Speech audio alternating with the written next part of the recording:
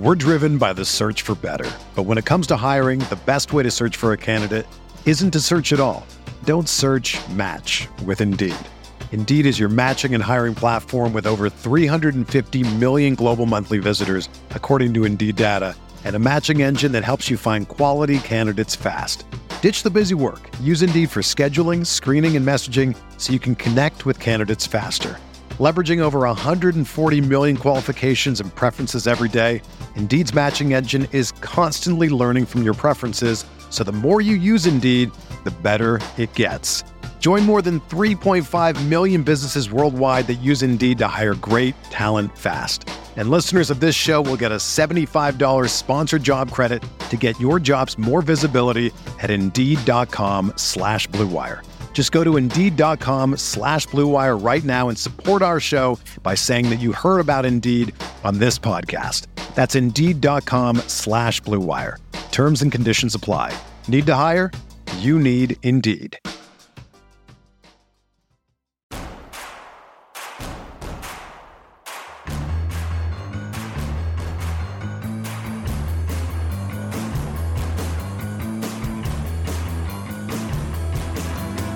From your favorite source for Chicago White Sox talk, delivering news, interviews, analysis, and more.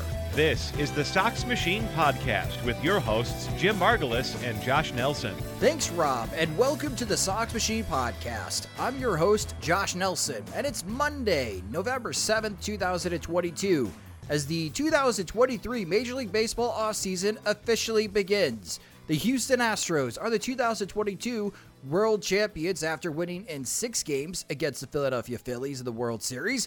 Now the baseball world turns its attention to the upcoming offseason. And just like last year, we are starting the offseason with a bang. The New York Mets, first reported by Bob Nightingale, are re-signing closer Edwin Diaz to a massive contract. 5 years, $102 million. With the best free agent closer available, now not available, how does this impact Liam Hendriks' possible trade market? We'll discuss that topic later in the show, but first, the Chicago White Sox started their offseason officially introducing new manager Pedro Grifol. Here's Rick Hahn talking about the process of how they decided on hiring Grifol.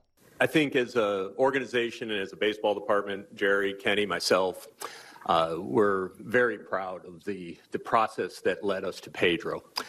It was a exhaustive and expansive search. We've heard me make mention before to our lists in a drawer of potential candidates that we pull out when there is an opening. I think that initial list for manager had about 22 or 24 names on it. As we started to hear from other people in the organization and outside the organization, friends of the program, that list swelled to about 30. We did due diligence dug into just about all of them, and ultimately selected 8 to sit down with for first-round interviews. Those 8 were from 7 different organizations, including the White Sox, throughout baseball. Those first-round interviews involved myself, Chris Getz, Jeremy Haber, and Daniel Zion, all of who are present today, and appreciate the work and effort that our department was able to put into this. Ultimately, Kenny and I sat down with a few candidates, and after that, there was a final round involving finalists with Jerry, Kenny, and myself in Arizona. I will say, and I'll get to this in a moment, a little bit more about why Pedro. But Pedro was actually the second of the 8 that we sat down with, and from about an hour into our conversation, it became very clear that the bar had been risen, and that the rest of the group that we were going to be meeting with over the course of the following week or 10 days had a high standard to meet based on what Pedro presented that day. I think at the end of actually our first meeting, I said to him something to the effect that I know obviously you've been working towards becoming a big league manager for the last 20 years or so, and I can't imagine that not happening here in the not too distant future, whether it's with us or somebody else. And we were very fortunate that it wound up being with us in the end. I know there's been some information leaked out prior to today about the status of Pedro's coaching staff. The only thing, or the only specifics I can get in today, or we can get into today, are about those individuals that we are certain will be on his next staff. Ethan Katz and Kurt Hassler will return in their previous roles, and we're pleased to also share with you that Charlie Montoyo will be joining Pedro's staff as his bench coach. The remainder of those spots, we will go through a process with Pedro to conduct some interviews. We have a number of names, none of which we can really get into specifics about because they are mostly under contract with other clubs. There will be some internal candidates from within the White Sox organization for some of these spots, but I suspect at the end of the day, based on the conversations we've had over the last week or so, or a couple of weeks, I should say, that the majority of those spots will be filled by individuals outside the White Sox organization. A follow-up question to Han's process was if Grifol's coming from the outside the organization a deciding factor in his hiring.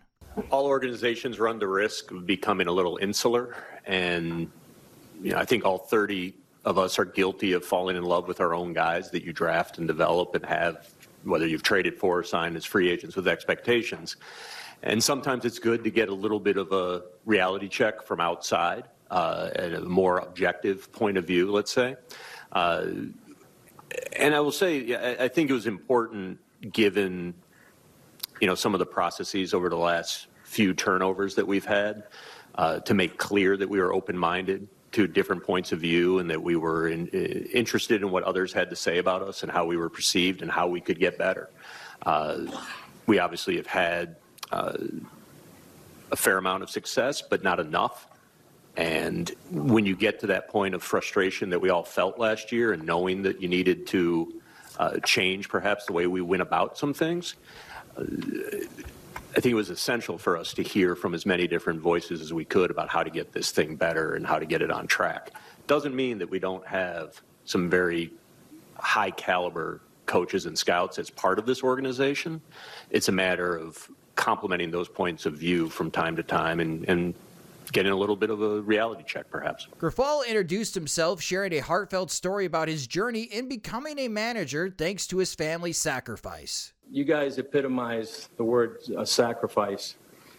Quick story, in 2011, it was about my third year as a farm director, and came home from the complex one day, and I told my wife, Allie, I said, I'm starting to get that itch to go back on the field. And right away she jumped, being so supportive, she jumped right back and said, well, go ahead and do it. And I said, well, let me sit down and talk to the girls about it. So we had dinner that night. And the girls, they were younger, obviously 10, 11 years younger. And I told them, I said, I've been in the office for 3 years. I don't think I like it that much. My passion's on the field. I'm getting an itch to go back on the field. Right away they jumped and said, just go ahead and do it. And I said, not so fast. There's a couple of things we got to talk about. The first thing is finances. Obviously a farm director makes a hell of a lot more money than a minor league manager. This house we're living in, we're probably going to have to downsize from this house and go into a condo close to the school in Phoenix. And then the last thing, and most importantly, is I'm going to have to go to winter ball, continue to go to winter ball, and make ends meet. And that'll take me another 3.5 months away from the house. And they snapped right back at me and said, how in the world can you tell us to chase our dreams if you're not chasing yours? I can't thank you enough for that. Finally, Grifol laid down what to expect from the 2023 White Sox. Here are some of the things that you can expect from the 2023 White Sox. We will communicate. Aquí falta de comunicación no va a haber. We will be fundamentally sound. We will play with passion, pride for this uniform. This means something. We will respect the game, our fans, and earn their trust. We will be prepared to control the strike zone on both sides of the ball.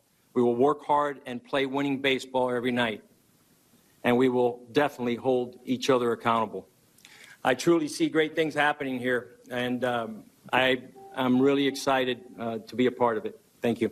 Grifol, since his introduction, has been seen at the Chicago Blackhawks game with catcher Yasmani Grandal, visited local schools, bought lunch at the Vienna Beef Factory outlet, which is just right down the street from me. I don't know about you guys, but it really does seem the White Sox are a lot more excited and publicly promoting Grifol's hiring than what we have seen in the past. Possibly part of their new marketing strategy of trying to earn the White Sox fans' trust back. But make no mistake, Grifol's hiring has the White Sox front office, in particular Rick Hahn, very excited. It's a different process than what we are used to with the White Sox. Will it carry forward in how they operate this offseason? Well, joining me to discuss is the managing editor of SoxMachine.com. It's Jim Margulis. And Jim, Pedro Grifol and his press conference. Many are saying he won the press conference. What are your first impressions of the new White Sox manager? He did. I don't know if that means anything, but I guess, we saw Tony La Russa in his press conference and the one where he didn't mention anybody who was actually on the team except for Tim Anderson. And that's because I think it was Vinny Duber specifically referenced Tim Anderson as like can you get along with players in the clubhouse? Like he was talking about Chet Lemon and Kenny Williams and Harold Baines and all these players in the 70s and 80s. And he did not mention like Lucas Giolito or Liam Hendricks or anything like that. So, we saw that, and that was very odd. And Rick Hahn using the passive voice and trying to distance himself from the decision. So we saw a press conference lost or at least not won in previous instances, like even like Rick Renteria, like when he was introduced, it was very muted. Rick Hahn was on the defensive because he had to explain why the White Sox hired somebody without a process and, why the status quo and continuity was so important for the White Sox to preserve. So we've seen that. And that wasn't like a bad performance in the press conference by Renteria, but it was like just odd and unsatisfactory through no reasons that were his fault.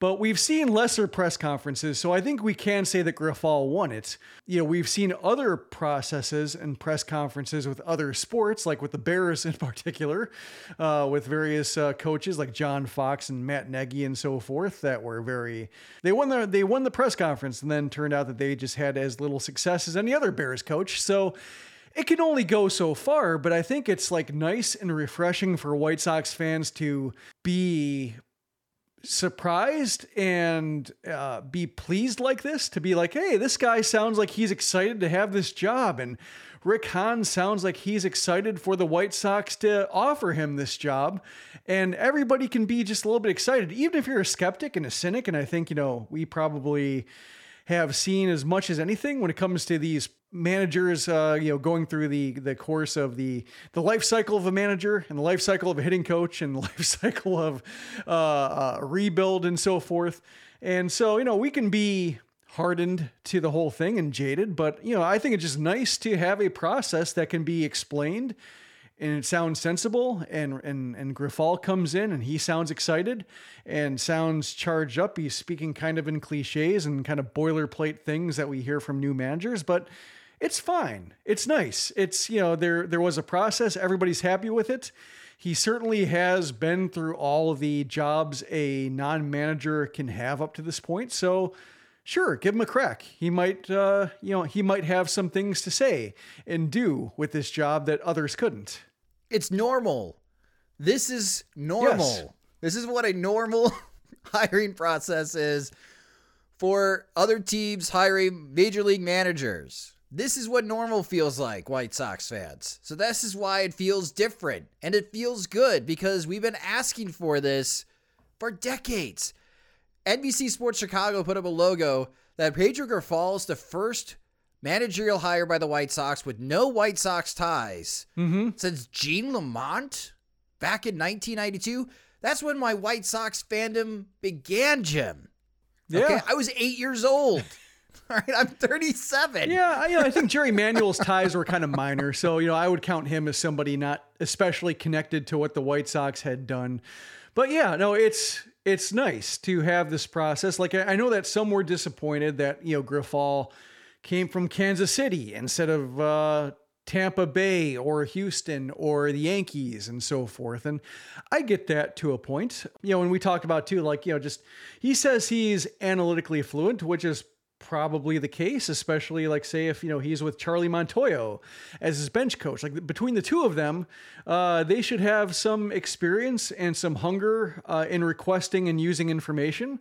So hopefully that inspires the White Sox to do more. But when it comes to the whole how he sold himself as a communicator, sure, that was kind of a part of the problem with the White Sox. Not as big a problem as other things, but I imagine some of the issues with who's healthy, who's not, who can play, who can't, who's available, who isn't, who can run hard, who can't, all that stuff that we debated for months and was a big unresolved issue for so long with so many players. I imagine at the heart of that is communication to some extent, whether it's the player to the manager, whether it's the manager to the front office. There was a breakdown at some point in terms of representing how hopeless somebody might actually be when it comes to trying to get, even close to 90% of what that player can offer. Yeah, I'm curious to see if Shelley Duncan still has a job with the Chicago White Sox. We have not heard about his status, but he was supposed to be that guy. Yeah. He was supposed to be the connective tissue between the front office and Tony La Russa. And if all we're hearing in this press conference was, yeah, maybe some of the things we were trying to communicate to the clubhouse, there was a disconnect. That's the guy. That's the point guy in the White Sox organization. So if Shelley Duncan doesn't have a job with the White Sox, well, now you know why. And the whole hiring of Charlie Montoyo, I like it. I'm still unclear who made this decision. It's not Pedro Grifol, though. Somebody else did, based on the timeline. Kinda, yeah. I mean, the way, Han said it was collaborative, which made it sound like a euphemism for, we chose him for you, or maybe we had a short list to go through and we settled on him, but we produced the list and we talked it through. That was kind of how I took Han's term. And then on sports radio, and also Grifol didn't say anything at that point. That was a case where Han answered and answered only, and Grifol stayed silent. And then when he was on Parkins and Spiegel afterwards on 670 The Score, he said that, have you given any thought of your bench coach? And Grifol said that he talked a lot, with baseball people he knew to try to get an idea of who would be a good choice among available candidates. And somebody floated Montoyo, and so he presented that name to the White Sox, and Rick Hahn, smiled when he said it. And so I don't know if I buy that. Sounds maybe ex post facto, rationalizing. And I would think it's maybe more a case where hiring Montoyo after he got, kicked to the curb by the Blue Jays because he wasn't somebody who could really motivate a team to power through a rut that they were dealing with. Hiring him as a manager might be a little bit hard to sell. Especially it's a case where it might be a little bit of Peter principle coming into play, a good, well-respected bench coach got a managerial job and just didn't have what it took to get that team, in championship mode. That might be a hard sell to a team that just dealt with that, for an entire season with Tony La Russa. So, maybe it's a case where we like Montoyo. He's our Tampa Bay bench coach, but we can't sell him for this job. So if we get a new guy, but we can have Montoyo in the organization, that might be a better way to go. But I mean, everything I've read and heard about Montoyo makes it sound like he can work with just about anybody. In fact, it seemed like it was a case where reading through the why was he fired in Toronto, it sounded like the Blue Jays wanted him to be meaner. Everybody liked him well enough, but just there's just something's not getting through, and just we need, kind of like what Liam Hendriks said about needing an authoritarian. It sounded like, Toronto dealt with the same thing. And so maybe Montoyo just isn't that guy, but between the two of them, the knowledge, the experience in the managerial job, maybe Montoyo has some things he can take from, doing it wrong the first time. Bob Melvin was a case where, he did it wrong the first time and he got a second job. Ned Yost is a guy, Dusty Baker's a guy, all these guys who have had some success in the managerial position over the years and might be the best at their jobs or reach the heights with their jobs, like they failed initially and failed pretty hard.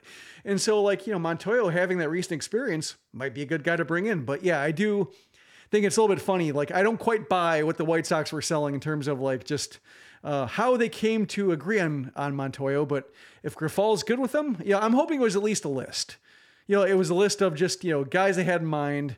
And, if you have some strong objections, we won't hire him. But if you feel as good about him as like other guys, then let's go with him. Yeah, I guess in the end, Montoyo is a good bench coach option. It's just, it's humorous to me on how you came to this conclusion.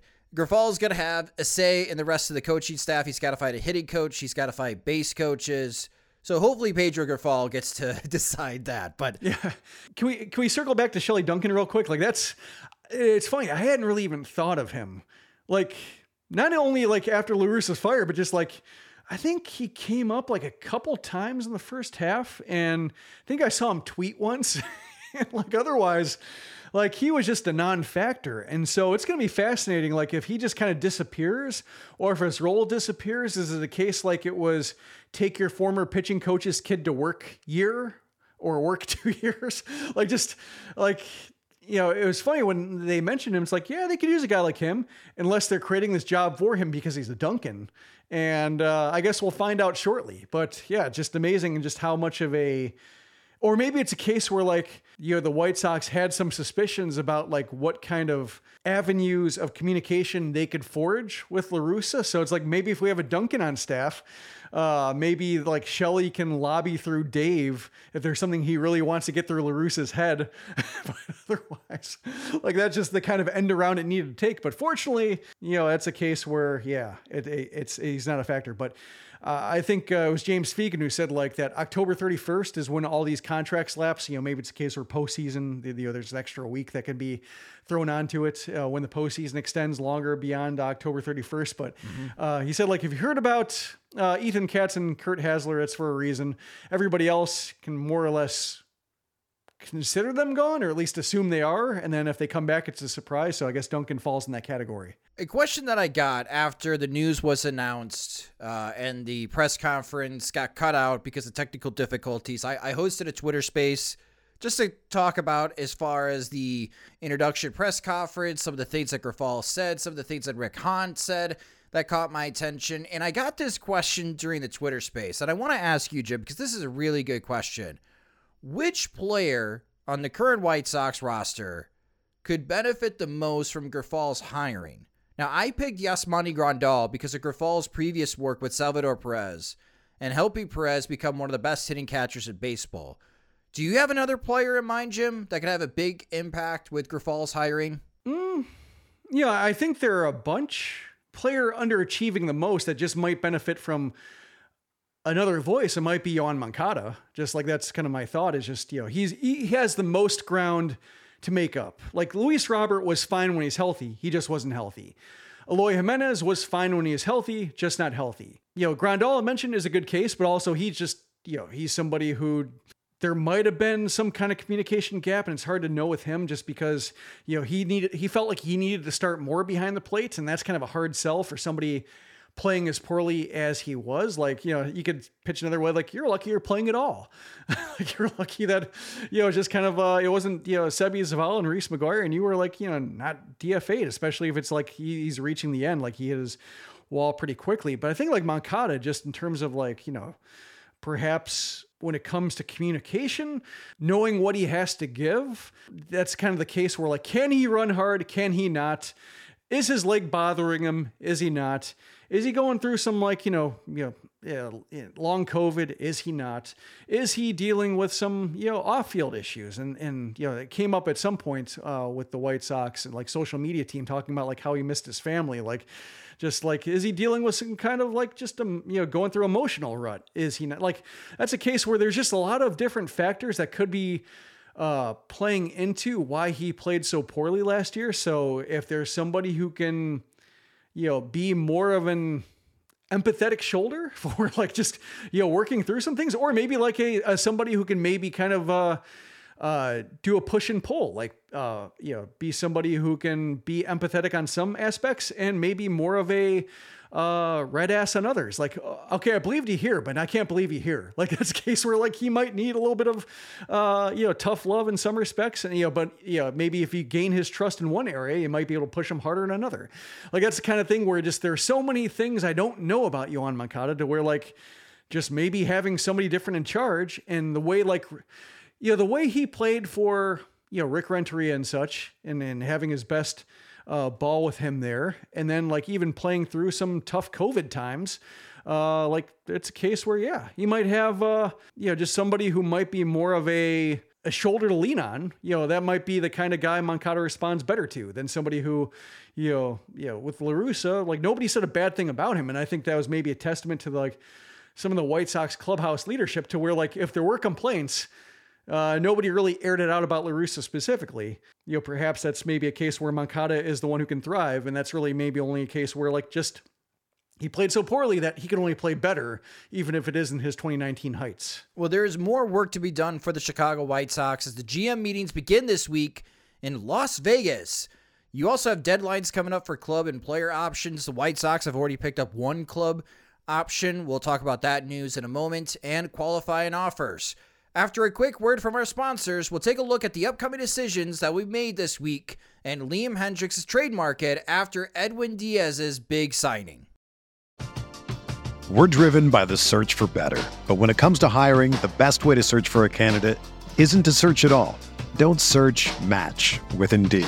Indeed is your matching and hiring platform with over 350 million global monthly visitors, according to Indeed data, and a matching engine that helps you find quality candidates fast. Ditch the busy work. Use Indeed for scheduling, screening, and messaging so you can connect with candidates faster.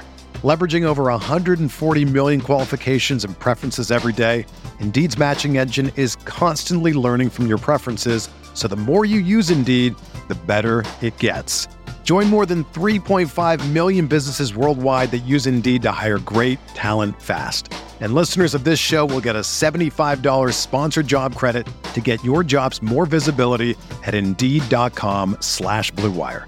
Just go to Indeed.com/Blue Wire right now and support our show by saying that you heard about Indeed on this podcast. That's Indeed.com/Blue Wire. Terms and conditions apply. Need to hire? You need Indeed. When you need mealtime inspiration, it's worth shopping Kroger, where you'll find over 30,000 mouth-watering choices that excite your inner foodie. And no matter what tasty choice you make, you'll enjoy our everyday low prices, plus extra ways to save, like digital coupons worth over $600 each week. You can also save up to $1 off per gallon at the pump with fuel points. More savings and more inspiring flavors make shopping Kroger worth it every time. Kroger, fresh for everyone. Fuel restrictions apply. Welcome back to the Sox Machine podcast. Jim on Sunday put together a very helpful article at SoxMachine.com, which lists all of the important offseason dates. Starting today is the GM meetings held in Las Vegas. Maybe a little tour of where the Athletics are planning on building their new stadium. During this time, Rick Hahn has two club options to officially decide on, and he has made one decision already. As John Heyman reported on Sunday, the Chicago White Sox are exercising the club option for Tim Anderson. The other to be announced officially is Josh Harrison, but Jim, with Pedro Grifol now wearing number 5, I think the writing is literally on the wall with Harrison not coming back for the 2023 season unless he's going to wear another number. There is A.J. Pollock's decision with the player option. He's got until Thursday to make up his mind. As Thursday at 4 p.m. Central Time, free agents are officially eligible to sign with new teams.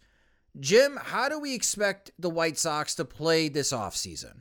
I think, starting out with Harrison, as you mentioned, with the Grifol picking number 5, although Rick Hahn did say, thanks to Josh Harrison for giving him his number, he didn't tip his hand, or he avoided, he tried to patch that gap, potential gap, when it came to his rhetoric. But yeah, the way I looked at Harrison signing last year was you can't have him and Larry Garcia on the roster. They fill the same purpose. Best case scenario is, you get an average second baseman for $11 million.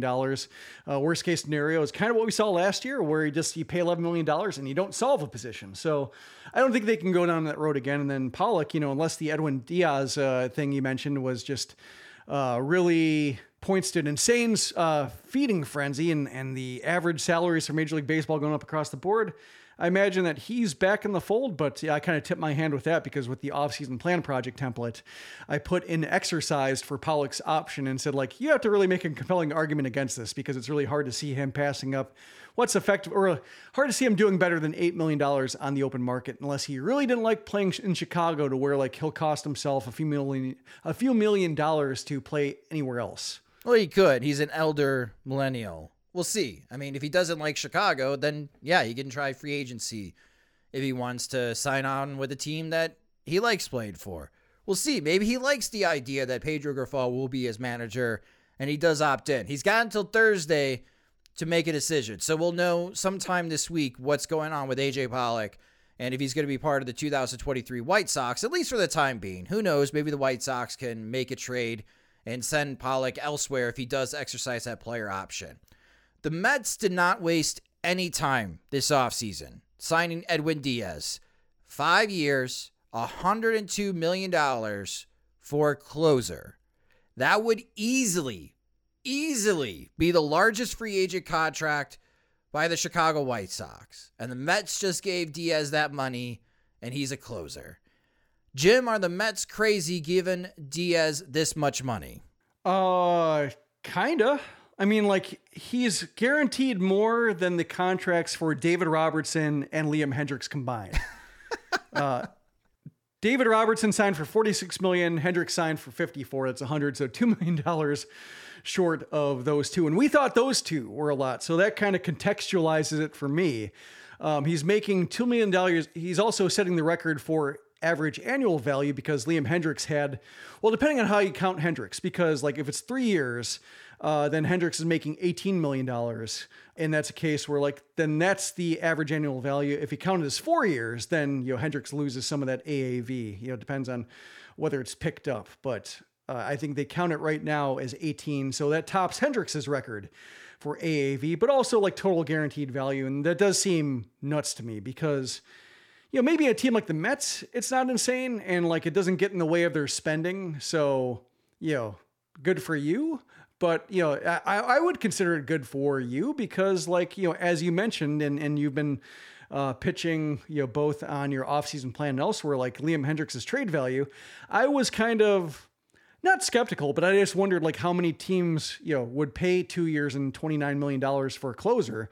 Teams would gladly pay that, but how much would they pay in talent for the privilege of paying that? I wondered how much value he'd have, but perhaps with Diaz being snapped up and not a whole lot better out there, and 2 years and $29 million now seems reasonable for a commitment, eminently so. I do see his value rising a little bit because of that contract, even if maybe the Mets and Diaz and the Timmy Trumpet entry is so unique to that market that just, they'd be happy to pay it, and it's not going to affect or inflate salaries elsewhere too much. Are the Mets going to have a $300 million payroll? Because they got to make a decision on Jacob deGrom. Mm-hmm. Brandon Nimmo is a free agent if they want to bring him back. I mean, that could be $70 million in average annual value if they brought back deGrom and Nimmo. They got to be inching close to $300 million if they do that. Or they let deGrom go. And I'm just going to throw this out there with any of the upcoming MLB free agent contests. I'm wondering if the Mets go after Justin Verlander to have a reunion between Verlander and Max Scherzer back from their old Detroit days. And, if they let Brandon Nimmo walk, do they go after Aaron Judge and throw him a ton of cash? But yeah, the Mets are going to have $300 million payroll. I figure in 2023, Jim. Yeah, I mean, it'd be kind of awesome. Cool, I think. Yeah. Well, just I wonder, if they're spending that much, what stops the Dodgers, and then what stops, or how does that affect New York with the Yankees? Because the Yankees have been said to have cheaped out or not have leveraged the full power of the Yankee brand and the revenue and the money cannon and so forth. So like, what's their excuse? What's anybody's excuse really? But especially like the other New York team.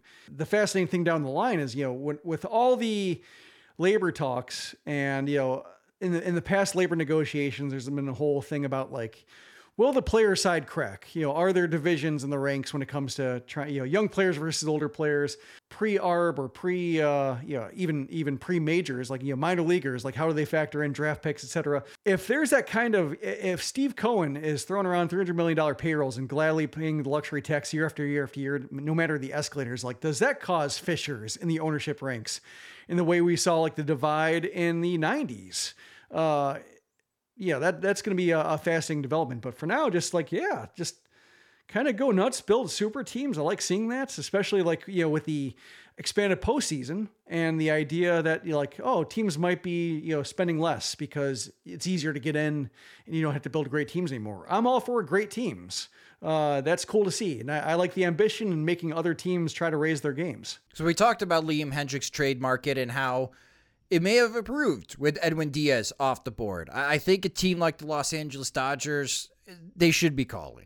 They had trust issues at the end of the season with high leverage, and I think it just makes a ton of sense. They have redundancy at second base. They got a lot of talent there.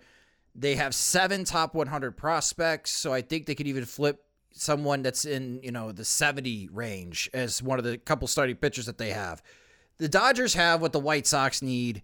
The White Sox have what the Dodgers need.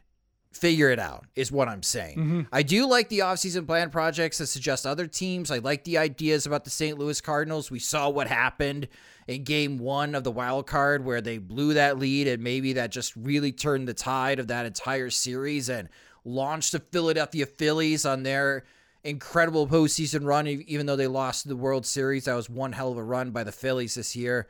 So I love the ideas. I just, right now, if I had to pick a side, I'm thinking Liam Hendriks is pitching in another uniform in 2023, Jim, because I just think it makes too much sense. And listen, if you're right on the money with the $190 million payroll, yeah, you could keep Liam Hendriks, but that really restricts on what you could do this offseason. If the White Sox are going to move anyone off the 26-man roster that other teams would covet, I'm going to keep saying this, it's Liam Hendriks. There was that whole subplot when it came to the 2 years of Tony La Russa with like, how much is, Rick Hahn have to say in terms of like, how he's building the roster. And that's partially like, the quest to find some defensible member of the White Sox decision-making ranks. Even though we've seen Rick Hahn, Rick Hahn didn't need Tony La Russa to make bad decisions when it comes to free agency and allocations of funds. So like, I didn't really buy it, but when it came to like maybe Joe Kelly was one, but I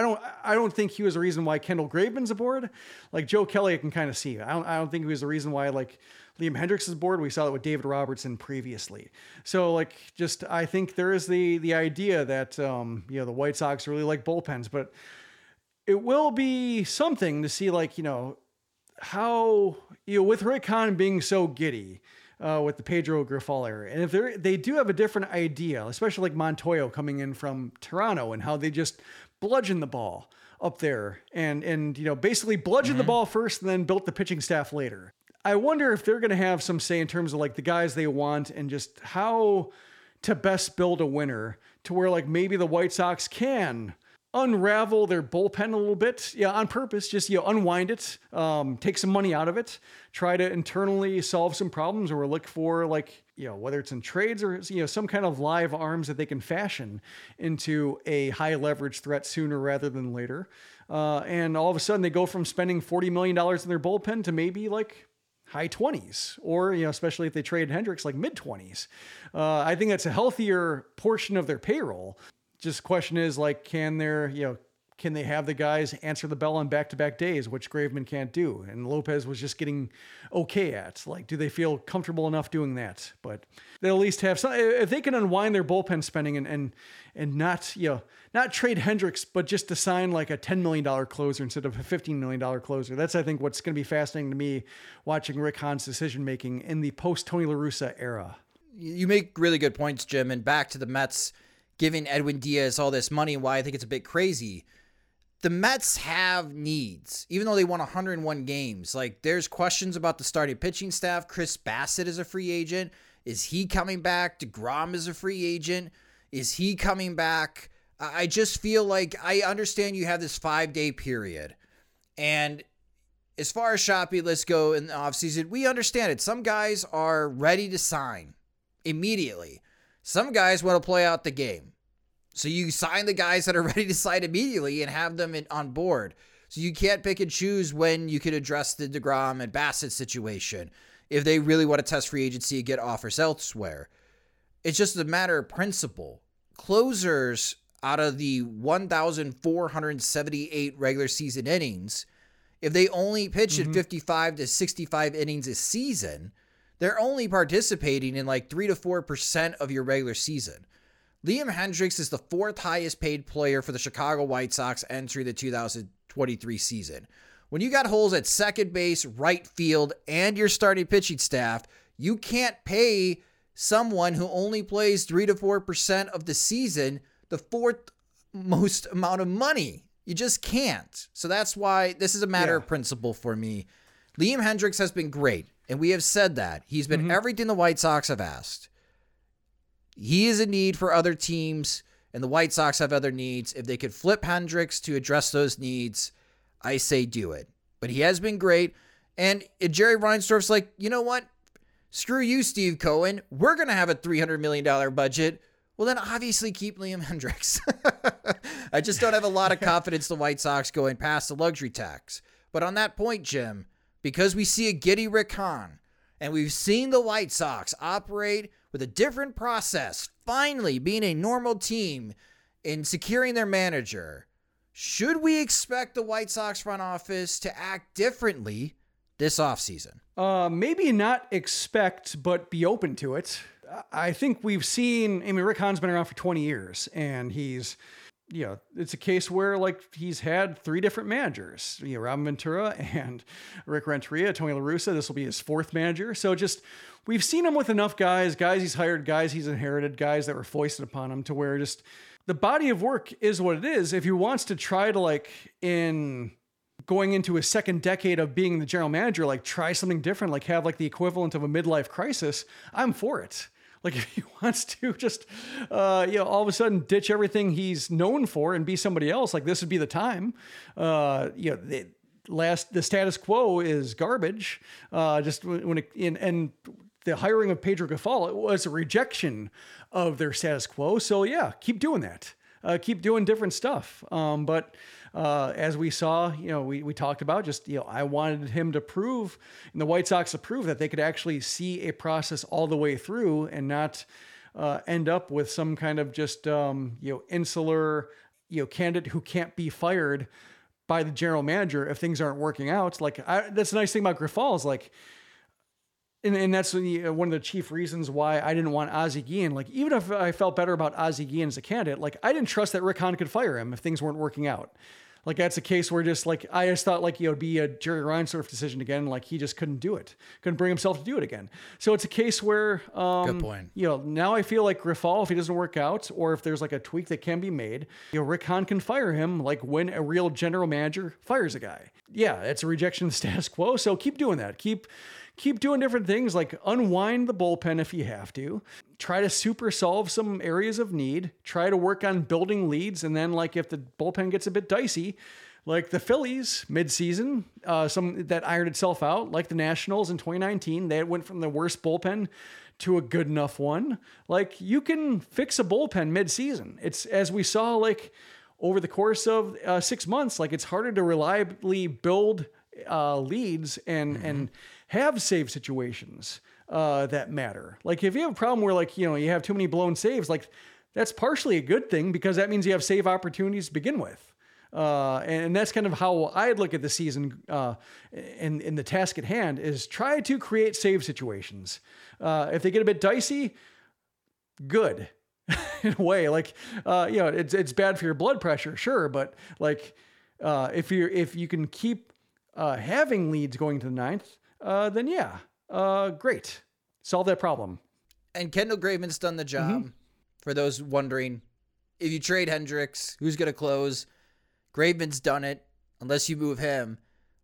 I also like the idea of Ronaldo Lopez. He can hit triple digits out with the fastball. He's got that breaky pitch. Why not? You got options. You got plenty of power arms in that bullpen. You could figure it out. But that will do it for this Sox Machine podcast. A quick update here. I'm heading to New Orleans for a mini vacation this week, but don't you worry. We've got new episodes coming your way while I'm away as we look at Lucas Giolito's situation with the White Sox in 2023. Is he a trade target? We'll also take a deep dive into Yasmani Grandal and Yoan Moncada. How do the White Sox fix these two, as they really need both of them to bounce back in big ways for the 2023 season? That's what you have to look forward to. We also have two things to promote real quick. One, on SoxMachine.com, we currently have a survey that went out. And so far, Jim, we've had over 300 people fill out the survey. Thank you so much. The more the merrier. This survey is a list of questions that will influence some of the decision making as we prepare for the 2023 Major League Baseball season. We are already planning on making some tweaks in our coverage, but your feedback will help with those discussions and some of the changes that we'll make going to 2023. No, there's not going to be huge changes to the way that we still do content at Sox Machine. Jim's still going to write every single day. There's still going to be the podcast.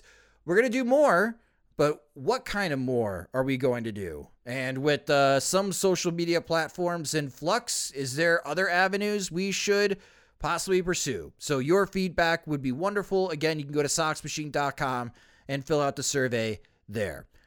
Also, if you enjoy our work and you want to help support us, you could do so at patreon.com/SoxMachine, where we have a new Patreon tier. It's called the Veterans Committee. So for our Patreon supporters, Jim and I hosted a town hall a couple weeks ago, and that's one of the big benefits as well of being a Patreon supporter, is that they get a glimpse of the inner workings of what we do behind the curtain at SoxMachine.com. And we presented what our 2-year plan is going to be at Sox Machine and the type of growth that we want to do. And one of the goals is to make me full-time. And there's a lot of benefits if I go full-time with Sox Machine. We could do more multimedia coverage, more things with social media, more in-depth stuff. But right now, I have 2 jobs. I have my regular full-time job and also the things at Sox Machine.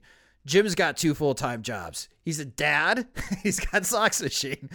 And and your support goes a long way. So this is what the Veterans Committee provides, this new tier. So it's a lot of the same things with Patreon support, ad-free content with bonus content, removes ads from SoxMachine.com. You get access to all of our Patreon exclusive posts. You get to still submit questions to podcast guests at PO Sox. Some new things. You get one of every new item at the Sox Machine store. When we have Sox Machine events, you get tickets. And we'll also do Veteran Committee hangouts a few times a year. We have created a private group text with Jim and I through a app called GroupMe. It's been very entertaining so far for those that have signed up. And you can also go curling with Jim. Yes. No, I'm serious about that. I'm looking forward to it.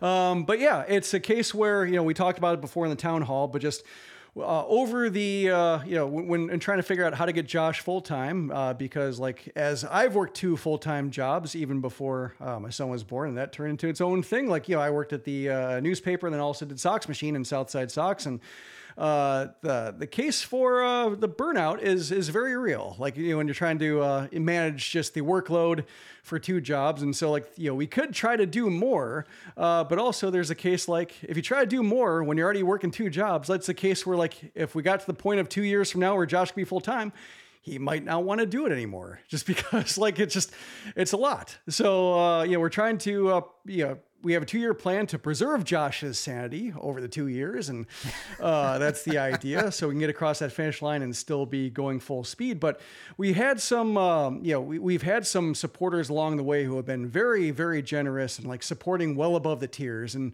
we looked at the idea of, we set the prices for our tiers 5 years ago. We could just raise the rates for everybody a little bit. And that might be an argument for that. But, given just, the state of things right now, when it comes to just everything costing more, didn't necessarily want to do that. And we're grateful for everybody who supports us.